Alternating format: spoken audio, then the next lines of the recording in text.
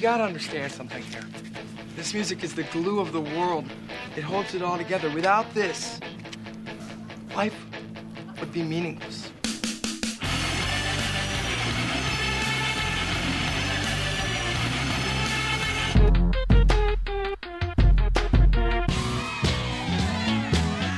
What are you getting so crazy about? It's just music.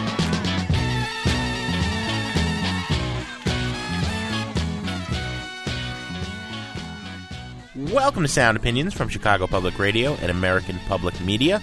I'm Jim DeRogatis, the pop music critic at the Chicago Sun-Times. And I'm Greg Kot. I write about rock and roll for the Chicago Tribune. Today on the world's only rock and roll talk show, Jim and I are going to get a visit from veteran roots rocker Steve Earle.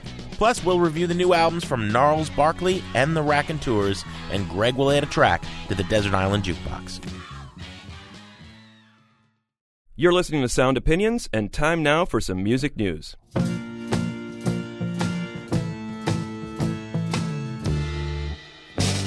the benefit of Mr. Kite, there will be a show tonight on trampoline. The Hendersons will all be there. Late of Pablo Frank is where. What a scene. Greg, can you name the fellow who played harmonica on that classic Beatles track? I have a wild guess who it might be. It was Neil Aspinall, the man that George Harrison, when the Beatles were inducted into the Rock and Roll Hall of Fame in 1988, called the fifth Beatle. Now, of course, there have been about 350 fifth Beatles, right? Neil Aspinall actually has a pretty good claim for it. In addition to playing harmonica on for the benefit of Mr. Kite, he rounded up and corralled and got the permissions from all the people on the cover of Sgt. Pepper's Lonely Hearts Club Band, that famous collage. He was the Beatles' right-hand man, management and business-wise. Ran Apple, their management and record company, production company, for years and years and years, until only last year when he retired. He just died of lung cancer at age 66. A lot of Beatles fans blamed him for the very slow archival release schedule. He was the man responsible for Anthology, those two projects. That was the version of Mr. Kite from Anthology 2. But, he had a tough job. He had to make both Paul McCartney, Yoko Ono, and, Harrison when he was alive, and now Harrison's estate. You had to make all of them happy. There remain a lot of Holy Grail unreleased things in the vaults. People are speculating now maybe they'll come out. Aspinall is one of the only Beatles insiders who never wrote his memoirs. Said, if I did, it would only come out after my death. But to the best of everyone's knowledge, he didn't write that book before he died. Jim, he was there from the beginning, and they always had an affection for this guy. The Beatles were able to cut out a lot of people in their lives at various phases of their career. But Neil Aspinall was the one guy who was there at the very beginning, and he was there at the end. He was the guy driving him to gigs when nobody knew who the Beatles were in Liverpool. Yeah. So they had a great deal of affection for this guy. When they brought in that Alan Klein guy, who was one of the biggest sharks in the business at the time, to clean house over the Apple empire in the early 70s, John Lennon specifically said, leave Neil Aspinall alone. You can fire everybody else, but Neil Aspinall needs to stay. And he's been with him ever since, and his crowning glory was that Anthology project in the mid-'90s. As you said, Jim, there's some controversy about whether that was any good or not, but the fact that he oversaw that and was entrusted by the Beatles to do that really makes that claim of the fifth Beatle ring true. The only other two I think that are even in that category for fifth Beatle, Brian Epstein, their first manager, and George Martin, their producer. There you have it. Neil Aspinall dead at 66. Yeah, still the same. Can't you feel the pain? When the needle hits the vein, ain't nothing like the real thing. I've seen it once before, and it's something else. Good God, cool breeze, come on in. Sunshine, come on down. You have the teardrops of a cow. The circus coming to town. All I'm saying is sometimes I'm more scared of myself. You better. I said, run away, run away, run, children. Run for your life! Run away! Run away! Run, children! Here it comes! Say run! All right. That's the group Gnarls Barkley back with their second album called The Odd Couple and a track called Run. Big news this week, Jim, because here's a band that sold 1.3 million records in 2006, owned that year with the song called Crazy, and is now back with their second album, the follow-up. Originally scheduled for release April 8th, it was moved up 3 weeks because the internet traffic for this record was so great. Who are Gnarls Barkley? CeeLo Green an Atlanta-based rapper in the group Goody Mob before he made two wildly eclectic solo albums that were well-reviewed but really didn't sell a whole lot. And DJ Danger Mouse, best known prior to this for his work with the Grey album, the groundbreaking mashup between the Beatles' White Album and Jay-Z's Black Album, as well as his production work for Gorillaz, but achieved a new level of notoriety and fame with Gnarls Barkley. Now they're back with a follow-up called The Odd Couple, and here's a track from the record, Who's Gonna Save My Soul, on Sound Opinions. Got some bad news this morning, which in turn made my day. When this someone spoke, I listened. All of a sudden has less and less to say. Oh, how could this be? When all this time I've lived vicariously. Who's gonna save my soul now? Who's gonna save my soul now? How will my story ever be told now? How will my story be told now? Made me feel like somebody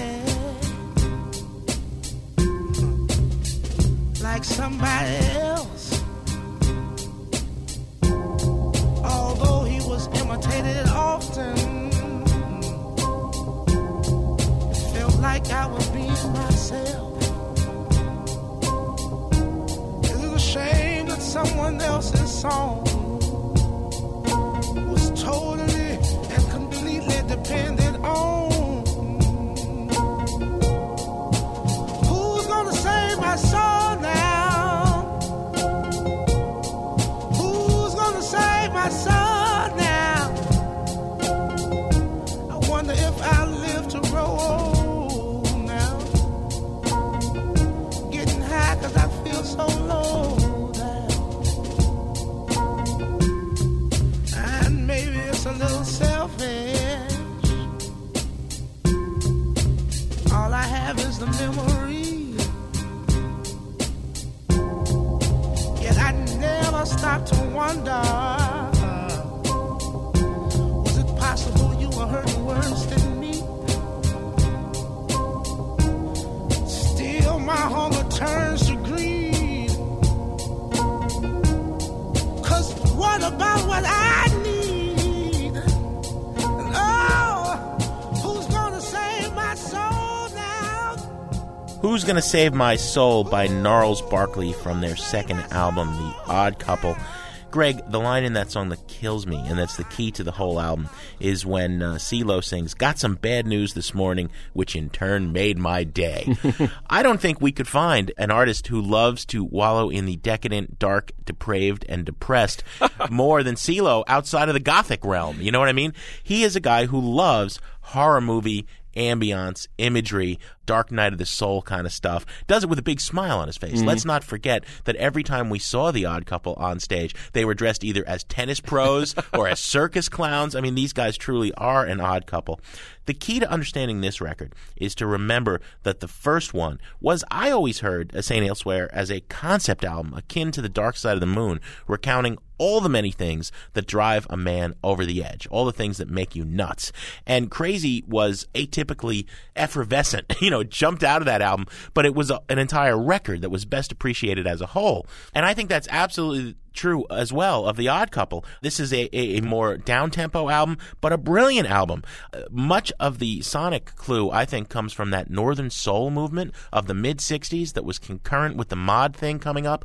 This was the period that all went into the psychedelic explosion that was just about to happen. This weird soul and this dark moodiness. And, you know, it's no wonder that David Gilmour of Pink Floyd loves this band, because this is where he came from. I think Burton is taking all of his clues from that period, and they're doing brilliant stuff with it. Yeah, I agree with you. This is a darker record, if that's possible, than St. Elsewhere. And at various times he's embodying a serial killer, a drug pusher in that song, Who's Gonna Save My Soul, which I think is a brilliant song. It reminds me a lot of that James Carr classic, The Dark End of the Street. I mean, it's a dark night of the soul.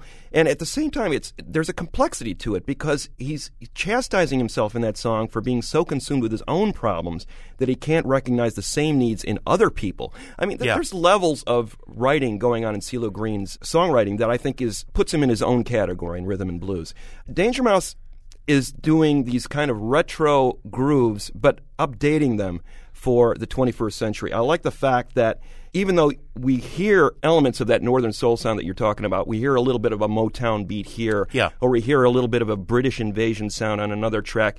I don't feel like we're listening to those records again. I feel like this is a fresh take on that, most of all because their emphasis is still on the melody. Even though it's still a slower, darker record, the melodies are still there. These guys love their melodies, and I love the ambiguity that CeeLo Green brings to it. There's no crazy style hit on this record.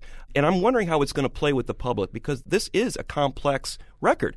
I don't know if complexity is going to be able to sell in the marketplace these days, but I don't care. This is a great record, and it's the kind of record that's going to be around for a while. If no one else loves it, we love it. We rate things here, buy it, burn it, trash it. I'm gathering for both of us. This is a very enthusiastic buy it. Absolutely, Jim. Is there anybody out there on T3 on the satellite radio? Big Daddy only here, are you listening to me on the satellite radio?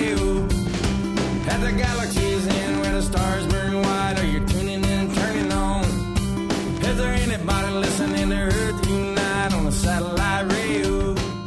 Greg, Steve Earle is a man you and I have talked to many times. Always a fascinating interview. We're huge fans of his music. He's been incredibly prolific. Fits in no genre easily. He's country, he's rock, he's power pop.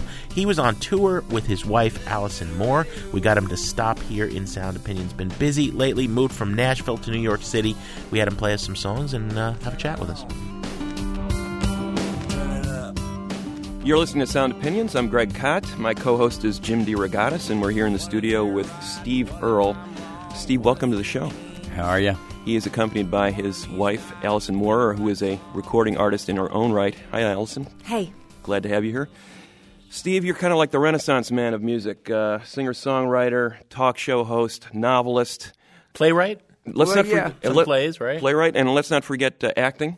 Acting on the wire? That's not acting because I play a redneck recovering addict. That requires no acting. My radio show is not really a talk show anymore. I mean, it's like since I moved from Air America to a satellite outlet, and it's like before I was sort of the only music program. Me and Chuck D had the only two music programs on a largely talk network, and now I'm basically just because of time. I basically just spin records and beat people about the head and shoulders with my opinion about certain periods in the history of American songwriting. So well, a monologue is still a talk show. Yeah, Steve. well, that's I guess I talk a lot. There's no doubt about it. The breaks get longer and longer the better I get at I'd like to see a tour with Steve and Chuck D. Oh my God. We've talked about doing. I mean, we did stuff together at Air America when we were there together, and we talked about it.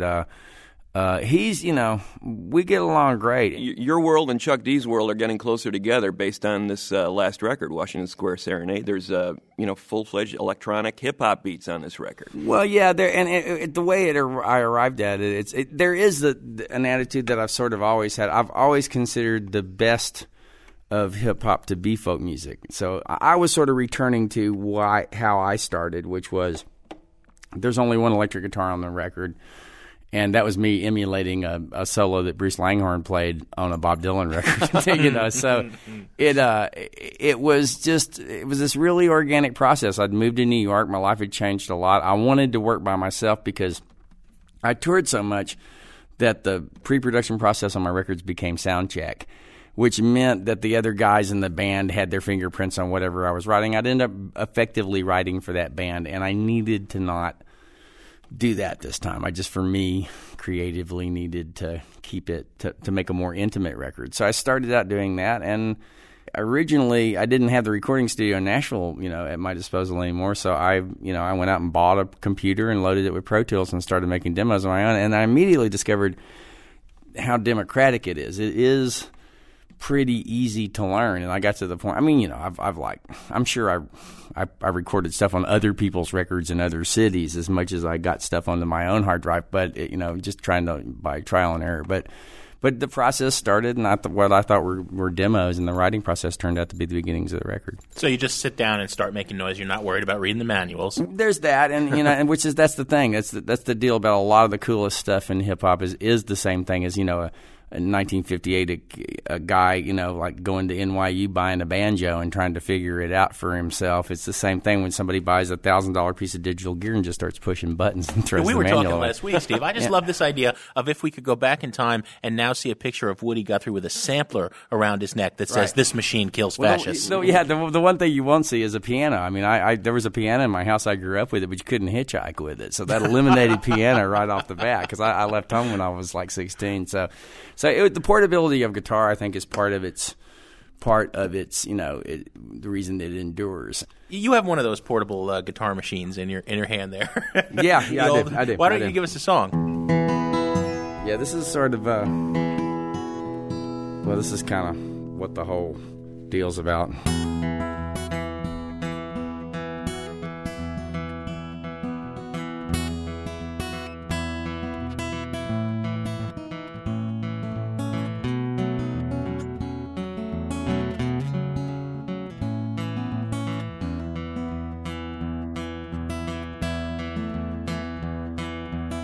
Sit in my mirror, pedal on the floor.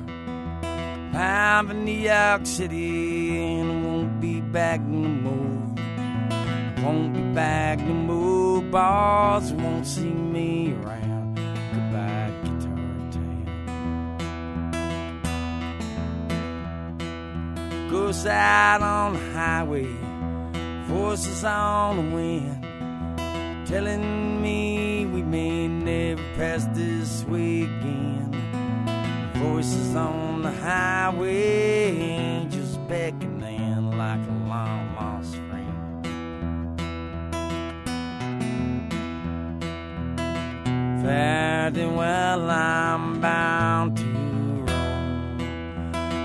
This ain't never been my home. Strange in my mirror, lines around my eyes, string around my finger, but I don't remember why. Don't remember why, boy, don't remember how. Goodbye, Guitar Town.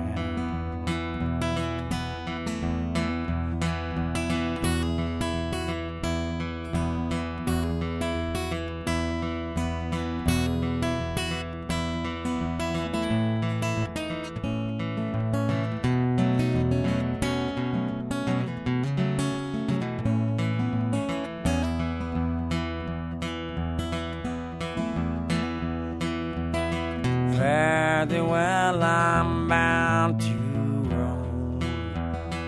This ain't never been my home.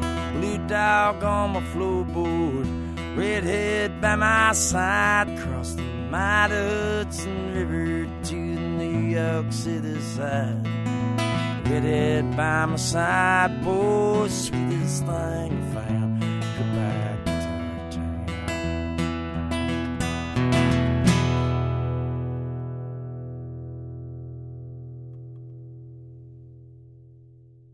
Tennessee Blues by Steve Earle on Sound Opinions.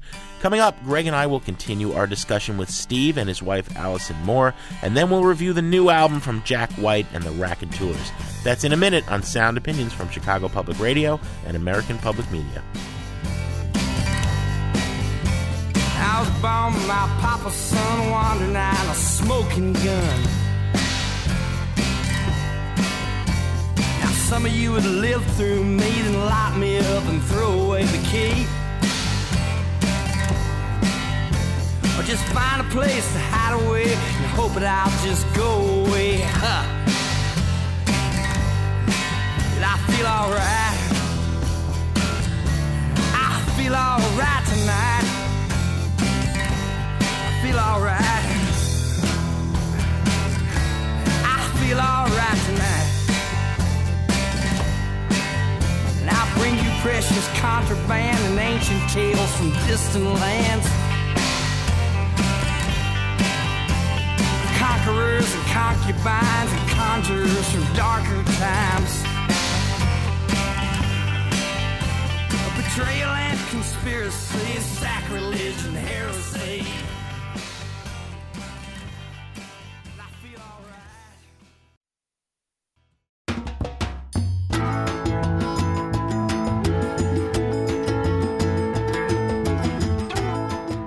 Welcome back to Sound Opinions from Chicago Public Radio and American Public Media. We're going to continue our conversation with Steve Earle. And I asked Steve about making his new album, Washington Square Serenade, which seemed to be a radical left turn for him after a really prolific period in his career. living in a city that never sleeps. Heart keep the time to 1,000 beats. Singing in languages I don't speak. Living in a city of immigrants. And you were on a roll. 6 albums in 6 years, I think. Yeah, I made a bunch. And they were good records. And then you just blow it up.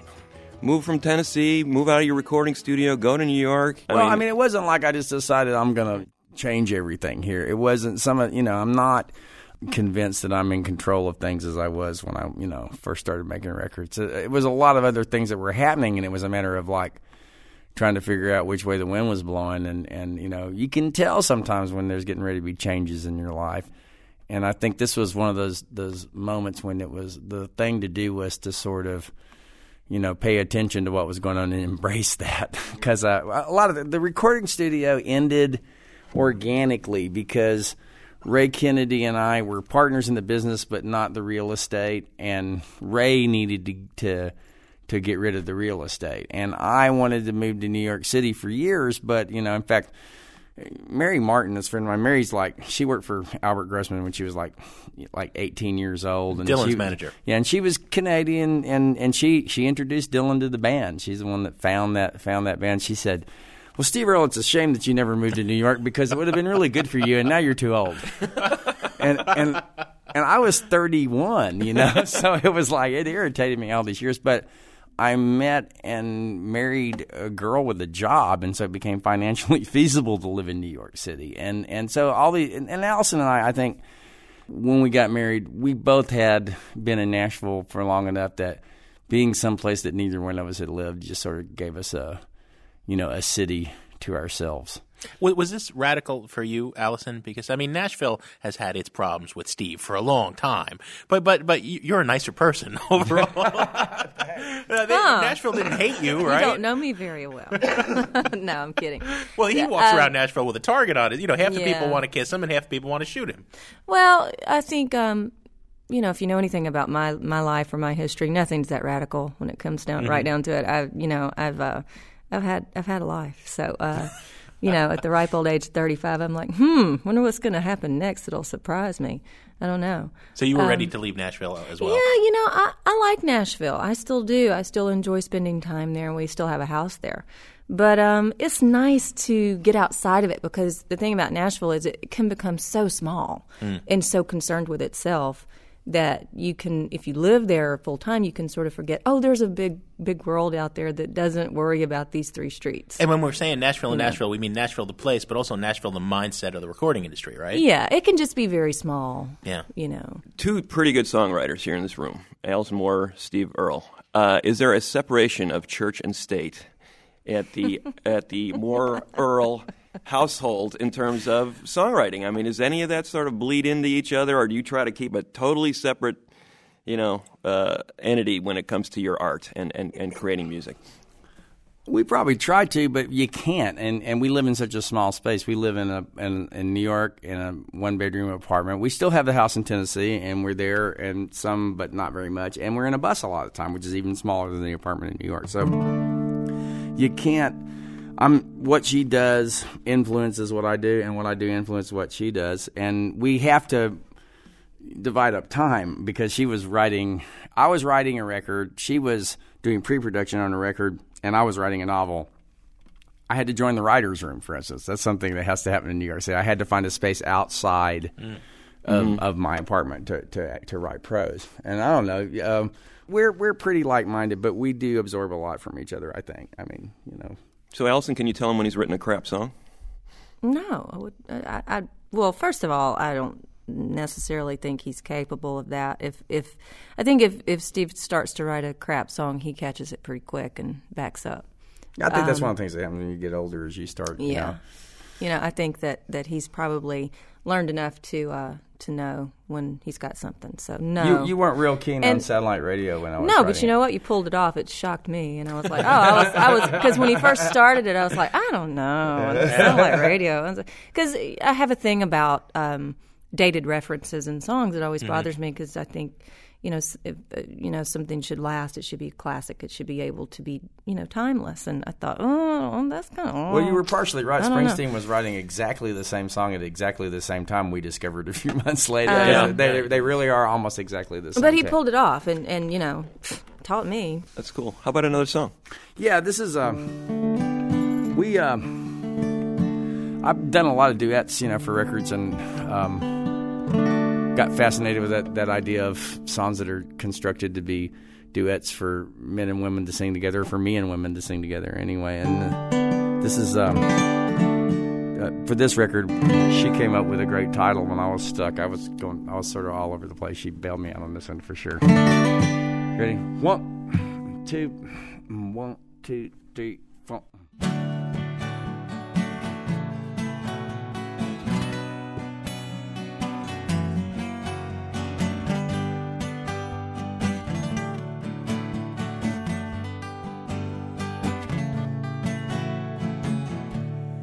Another year is come and gone.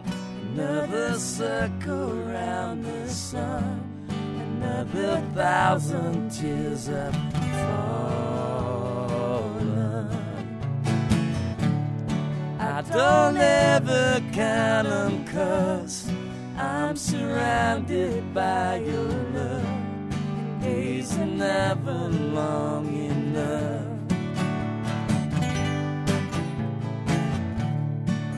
Most seasons on parade show their colors, then they fade.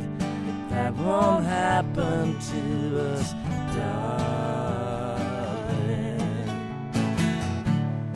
We'll remember how it was, then begin again, because days are never long enough. Never late, isn't bound by fate. Try as we may, love might never be found if we wait until the sun comes up on another day, my love. Days are never long enough.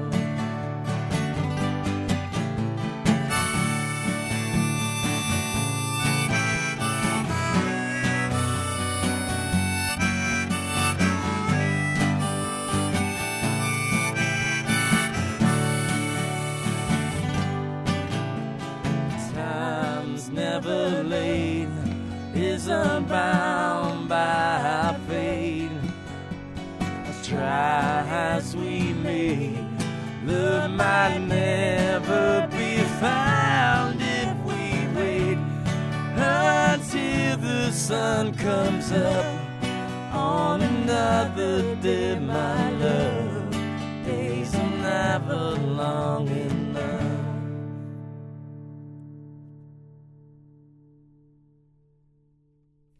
Beautiful. Let that chord hang in the air for a bit. That'll go on forever. I like that. That's nice. Yeah, these are good guitars.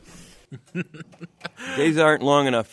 Beautiful duet from the Steve Earle record, Washington Square Boulevard, with his wife Allison Moorer on harmony vocals.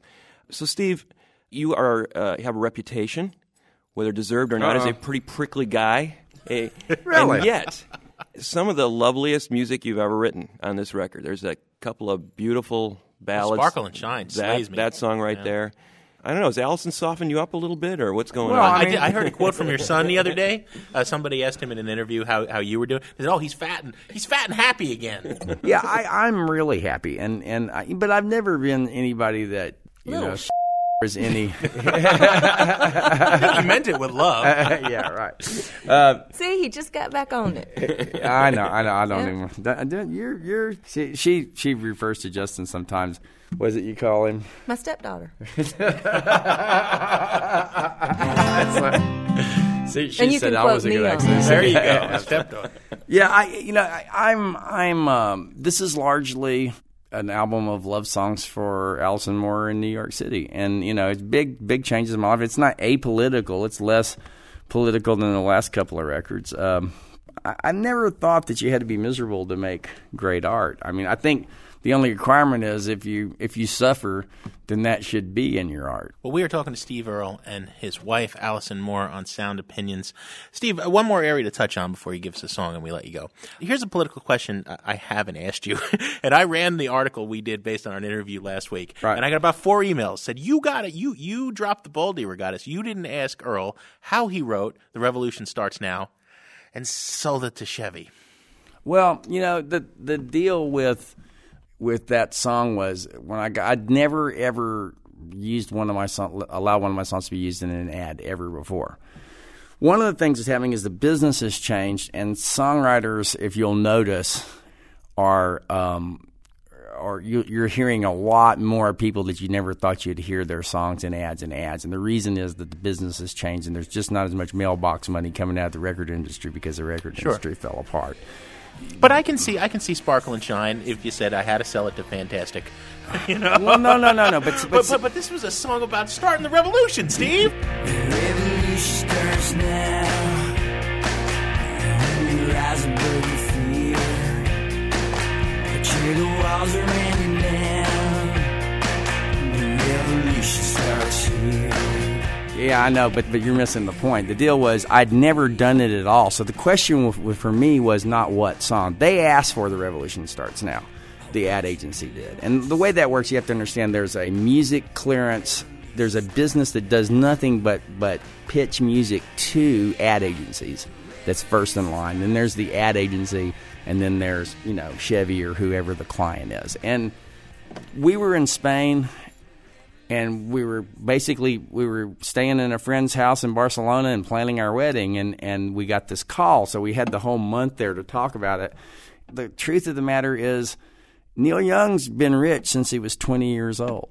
And, it was one of those things I was getting I'm getting older, and I was offered it was a lot of money that it would have been. It was a huge amount of money. And so I said no. And then they came back and they offered even more money. So are we talking like buy a condo in Girona money? More money than that. Okay. Just for a frame of reference. So it's we're talking about a pension. To me, it was the coolest thing about it was that it was The Revolution Starts Now. Because I went back, and when they made the second offer, I said, can I have it written into this that they can't change any of the content? In other words, it can never change a lyric, and that they use my lyrics in the song no matter what they do, and they use that chorus intact. And they said, sure. Then, because of some stuff that just had to do with who gets paid for what, and it was somebody that I worked with at the time that was involved in the recording, basically demanded some money that the ad agency wasn't willing to pay, so it was shut down. And so I actually ended up making $25,000 when it was all over with, because they pulled it. It actually only played for like 4 weeks. It premiered, I remember, on the All-Star game. But it was one of those things, and I thought, well, great, that's just my luck. Finally get ready to sell out, and nobody's buying. So they sell it back. It's one of those things that I don't know what I would do faced with it again. I sold all my publishing up to this record. To me, it was. The whole point was, it was about doing it at all, making that decision in the first place. And I think, I definitely consider it now because I sort of have to. It's sort of how you make one of the ways that you make a living as a songwriter nowadays. And the other part of it was kind of cool. To me, the coolest thing was that it was The Revolution Starts Now. And I thought it snuck in a subliminal message, and I almost got away with it. It's sort of part of the business model now in the music industry. It's like, one of the best things that can happen is for you to get a commercial. There used to be such a stigma attached to it. Oh, you sell out, you're a working for the man, you're, advertising for iPods. But now it's like, oh, God, if I could get an iPod commercial, it'd be great. Yeah, the ad agencies appear to have better taste than the record companies now. Well, I mean, I you think see cooler music on the the radio stations. The ad agencies have more money, and the people that there were not everybody that worked in the record industry. Like back when they had money, you get what you pay for, and the people that are really smart that were working for record labels are working for ad agencies now. The people that really had taste, and the people that the music business is made up of a lot of people. It's made up of people that actually can make music, and it's also made of the rest of the people get into it basically because they're fans, because they're people that own more than 10 records, they're the people that don't buy their records at Walmart. That's always been sort of the catch. I'm just still waiting for the revolution, Steve. I'm ready. Well, I'm there. I'm ready to go to the barricades with you, man. If you listen really closely to that song, what that song is about is the fact that the revolution's going on. It's been going on with you or without you, and if you any day that you pay attention and just grab on that the revolution's going. Well, why do you think we have you on our radio show whenever you come to town? Yeah. You going to play us one more song before we have to let you go? I think I changed gears here, so.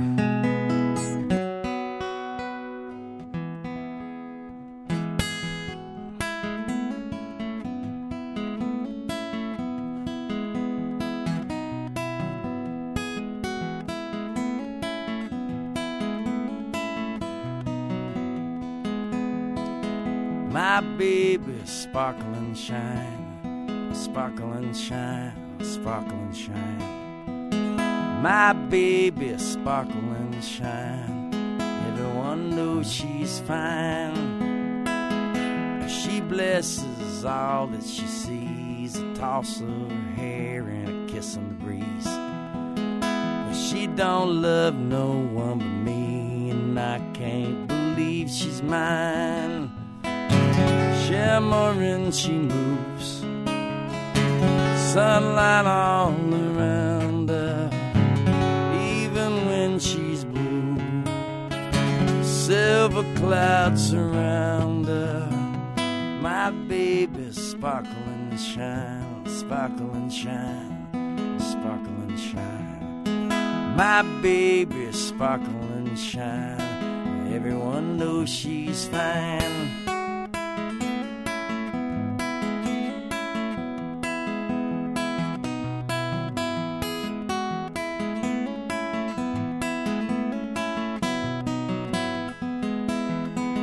My baby swings down the street, big, tall, high-heel shoes on her feet.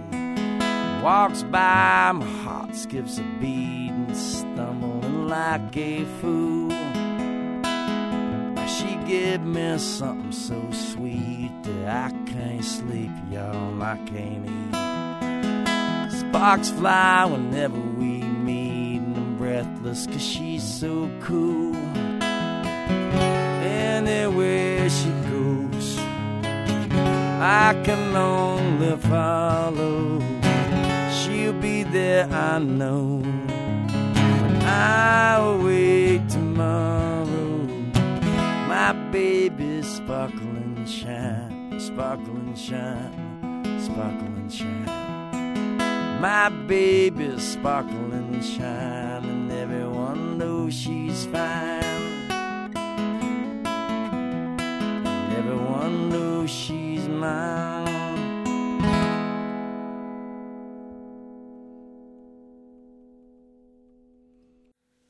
What a great tune. Sparkle and Shine by Steve Earle. Album number 12, Washington Square Serenade.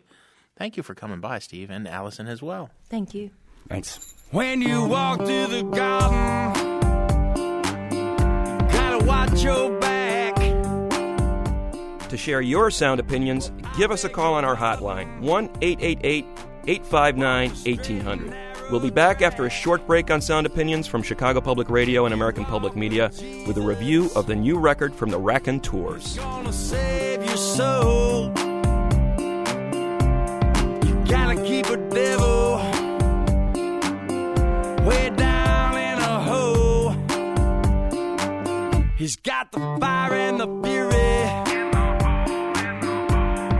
at his command, where you don't have to worry if you hold on to Jesus.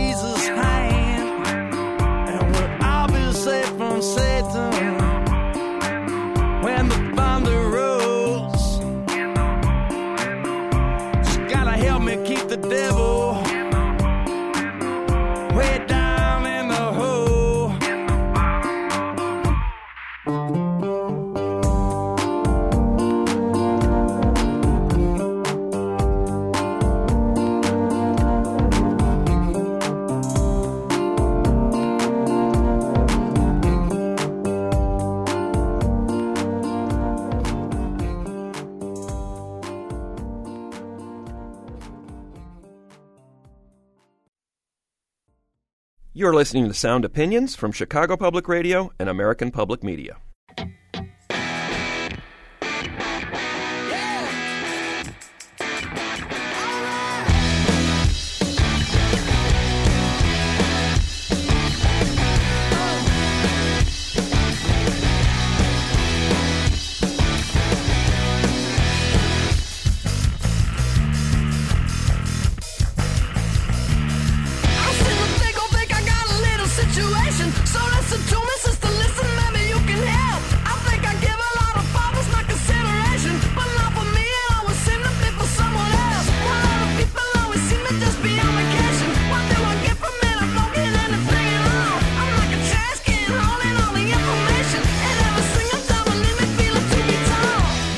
Those are the Raconteurs with their single Salute Your Solution, the first from their new album Consolers of the Lonely. Greg, it's appropriate that we're reviewing both Gnarls Barkley and the Raconteurs at the same time. Both of them made their debuts in a big way in 2006. Both of them were projects that featured two people who were unlikely combinations coming together and who'd accomplished a lot on their own before they came together. Jack White, of course, is the leader of the White Stripes. With the Raconteurs, he banded together with Brendan Benson, longtime cult favorite power pop hero out of Detroit. It seemed to everyone that Jack, after the well-defined blues rock minimalism of the White Stripes, was looking for a different showcase where he could stretch out a bit. Kind of a garage rock power pop band, putting the emphasis on the songwriting. It's easy to forget what a great songwriter Jack White is because the White Stripes are so pared down and so minimal. Just him and his ex-wife, you know, and it's the last couple of albums, they've added a few more touches, but boy, that's as bare bones as it gets. Raconteurs was a little bit more blown up, a little more Beatle-esque, if you will. Now we have the second album. 2006 was their debut, just like Gnarls Barkley. Broken Boy Soldiers made a lot of noise, didn't give us a crazy like Gnarls did, but certainly they were a lot of news in 2006. What have they got for the follow-up? Let's play a track from Consolers of the Lonely. This is called Many Shades of Black on Sound Opinions. Go ahead and smash it on the floor. Take whatever's left and take it with you out the door. See if I cry, see if I shed a single sorry tear. I can't say that it's been that great. No, in fact, it's been a wasted, worried year. Everybody sees and everyone agrees that you and I are wrong, and it's been that way too long. Take it as it comes and be thankful when it's done. There's so many ways to act, and there's many shades of black. There's so many shades of black. There's so many shades of black. Let it out, let it all out. Say what's on your mind. You can kick and scream and shout and say things that are so unkind. Yeah, see if I care and see if I stand firm or if I fall. 'Cause in the back of my mind and on the tip of my tongue is the answer to it all. And everybody sees and everyone agrees that you and I are wrong, and it's been that way too long. Take it as it comes and be thankful when it's done. There's so many ways to act, and there's many shades of black. There's so many shades of black.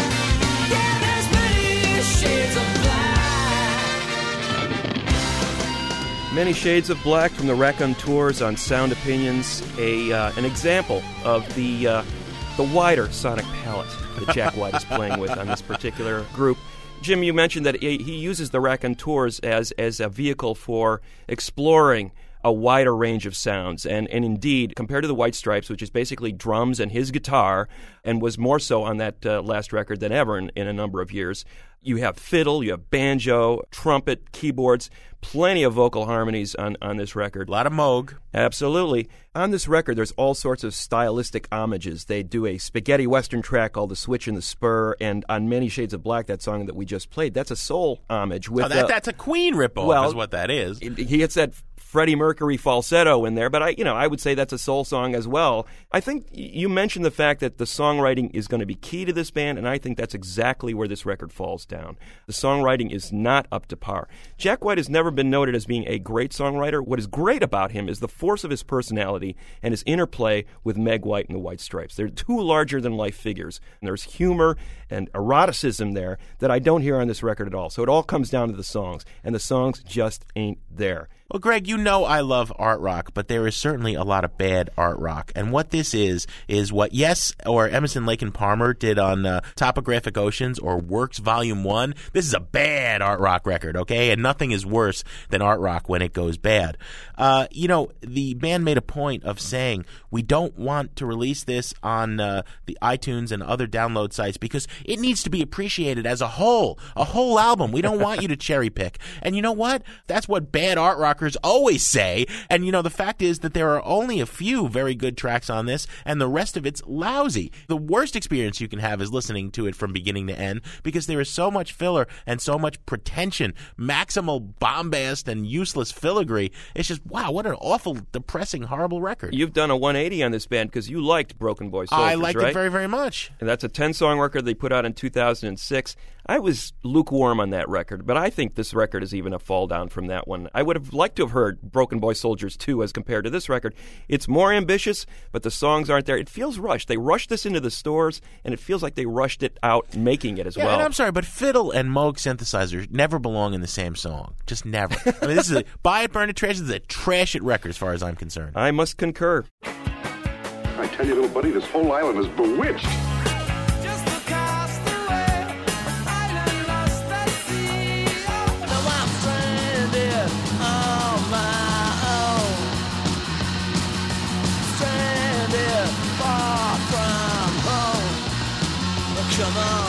You remember, we were shipwrecked together.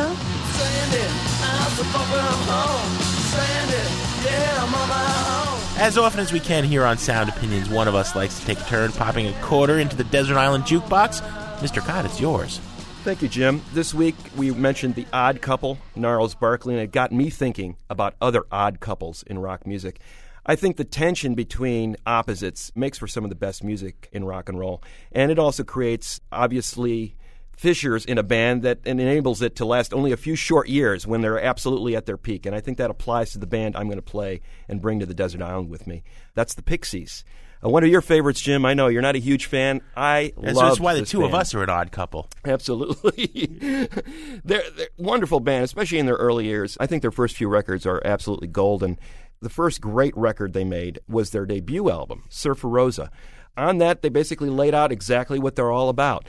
The key to that record in many ways, besides the fact that Joey Santiago was an inventive guitar player, was the yin and the yang approach between Black Francis's wild serial killer vocals and Kim Deal's beautiful harmonies. When Kim Deal, the bassist, got to sing on that particular record, it added a sort of a pop flavor to the record that it might not have had Black Francis been the sole singer.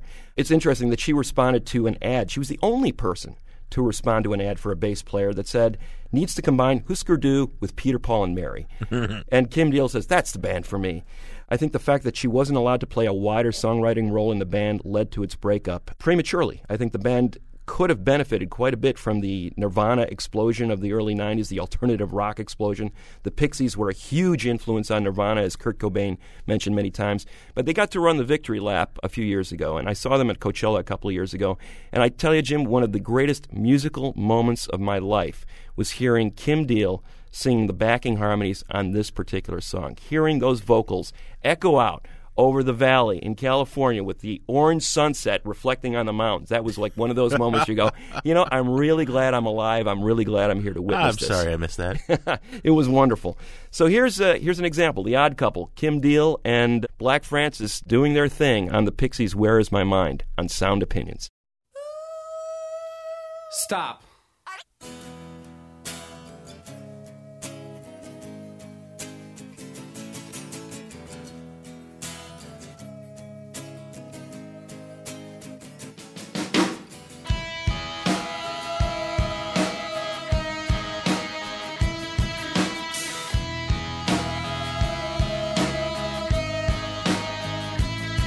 With your feet on the air, your head on the ground.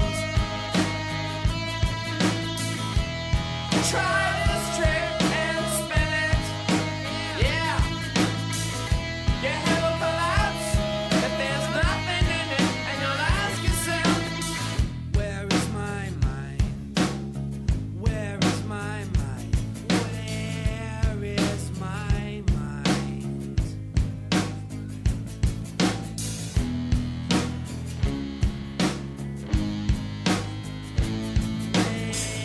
Way out in the water, see it swimming.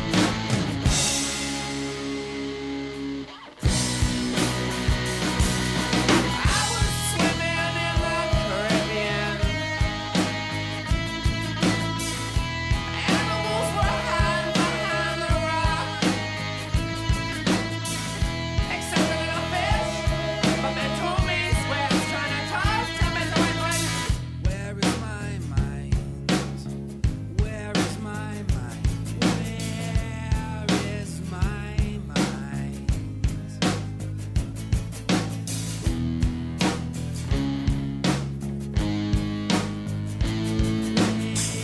Way out in the water, see it swimming.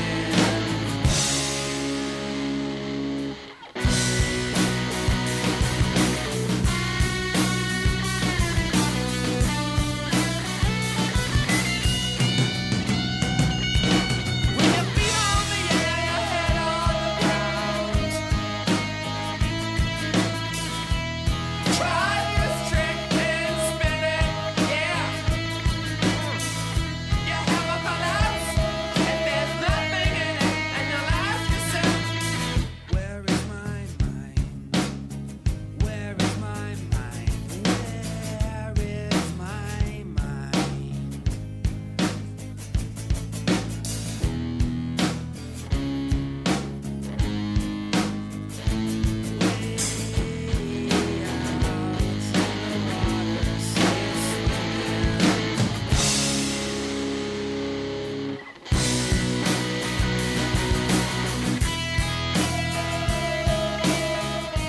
That's my Desert Island Jukebox pick for this week, Where Is My Mind from the Pixies. Next week, Jim, we have a discussion on how the digital music explosion has affected the way we actually listen to music. Greg, we have some thanks to say. Mary Gaffney and Sarah Toulouse, our favorite recording engineers, recorded the performance by Steve Earle and Allison Moorer. Our intrepid production crew is Todd Bachman, Jason Saldana, and Robin Lynn, with some interning help from Dave Mahler. And a guy who has no claim to be the fifth Beatle, but is definitely the 87th member of the Sound Opinions team, is Southside Tori Malatia, our executive producer.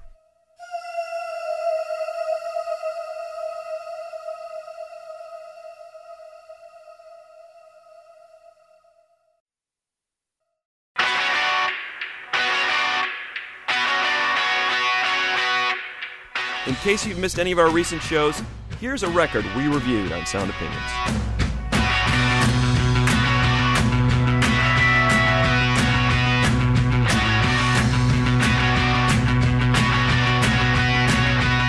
She has a guilt complex, break her neck, and then she's running right over the edge. Had a guilt complex, poison pen. She's signing her name and she's forgetting her friends. Had a guilt complex, break her neck, and now she worries for the good of the world. There's guilt complex, useless effect. Now she suffers, destroying her health.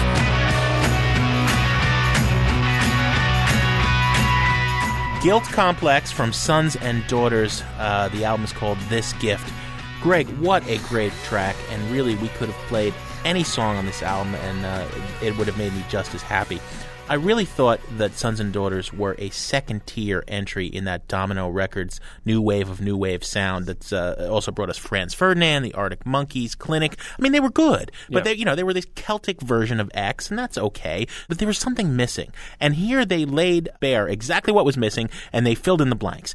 For one thing, the rhythms are relentless. They can barely contain themselves from one 3-minute blast to another. I think moving Bethel into a very prominent lead vocalist role was a smart move. She's got like this Debbie Harry quality, but with much more range. She's referencing all this cool kind of pop culture of the past, from Sylvia Plath to 60s cinema. And along the way, the hooks are maximized. You've got Suede guitarist Bernard Butler producing here, and they keep building to these wonderful woo-ahoo chants in every song after song. And you want to jump up and down and scream and go woo with them, and it's just, I love this record. I agree that the role that Bernard Butler played on this record cannot be underestimated. I think he really brought out a pop element in this band that was sort of buried on the previous records. And as you said, taking some of those wordless harmonies and turning them into hooks that you can't forget later on. It is a relentless record. People are looking for a breather. You're not going to get it on this record, folks. It's just going to be one slammer after another. Breathing is overrated. Yeah. And what's there not to love here? I mean, here's a band I think was drawing on all these cool sources, recognizing what was cool about roots music and updating it for a contemporary audience. I think this is the best record yet, and it's a buy it all the way for me. Double buy it, Greg. Right on.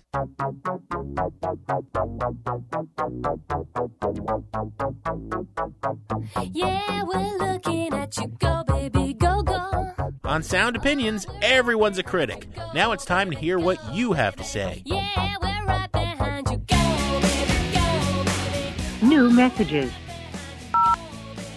Robert from Columbia, Maryland. I just finished listening to the Butch Vig podcast. One of the things that I think was really underrated in the podcast was Butch Vig's drumming. I happened to see Garbage twice. The first time in 2002 when they toured with No Doubt. My daughter won tickets to see them at the god-awful Baltimore Arena. She was interested in No Doubt. I really wanted to see Garbage. This is the noise that keeps me awake. My head explodes and my body aches.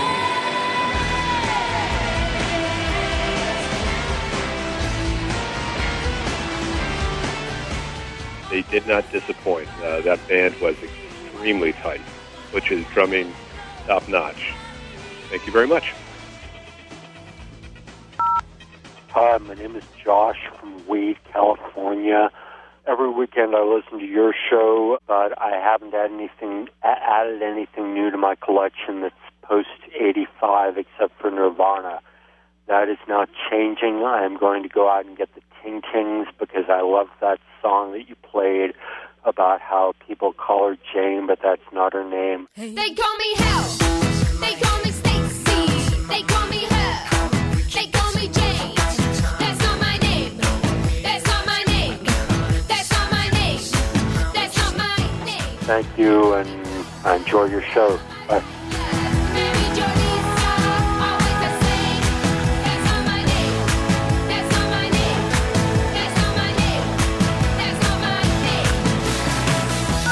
No more messages. To give us your opinion on Sound Opinions, call our hotline, 1-888-859-1800. We'll be back next week with Sound Opinions from Chicago Public Radio and American Public Media.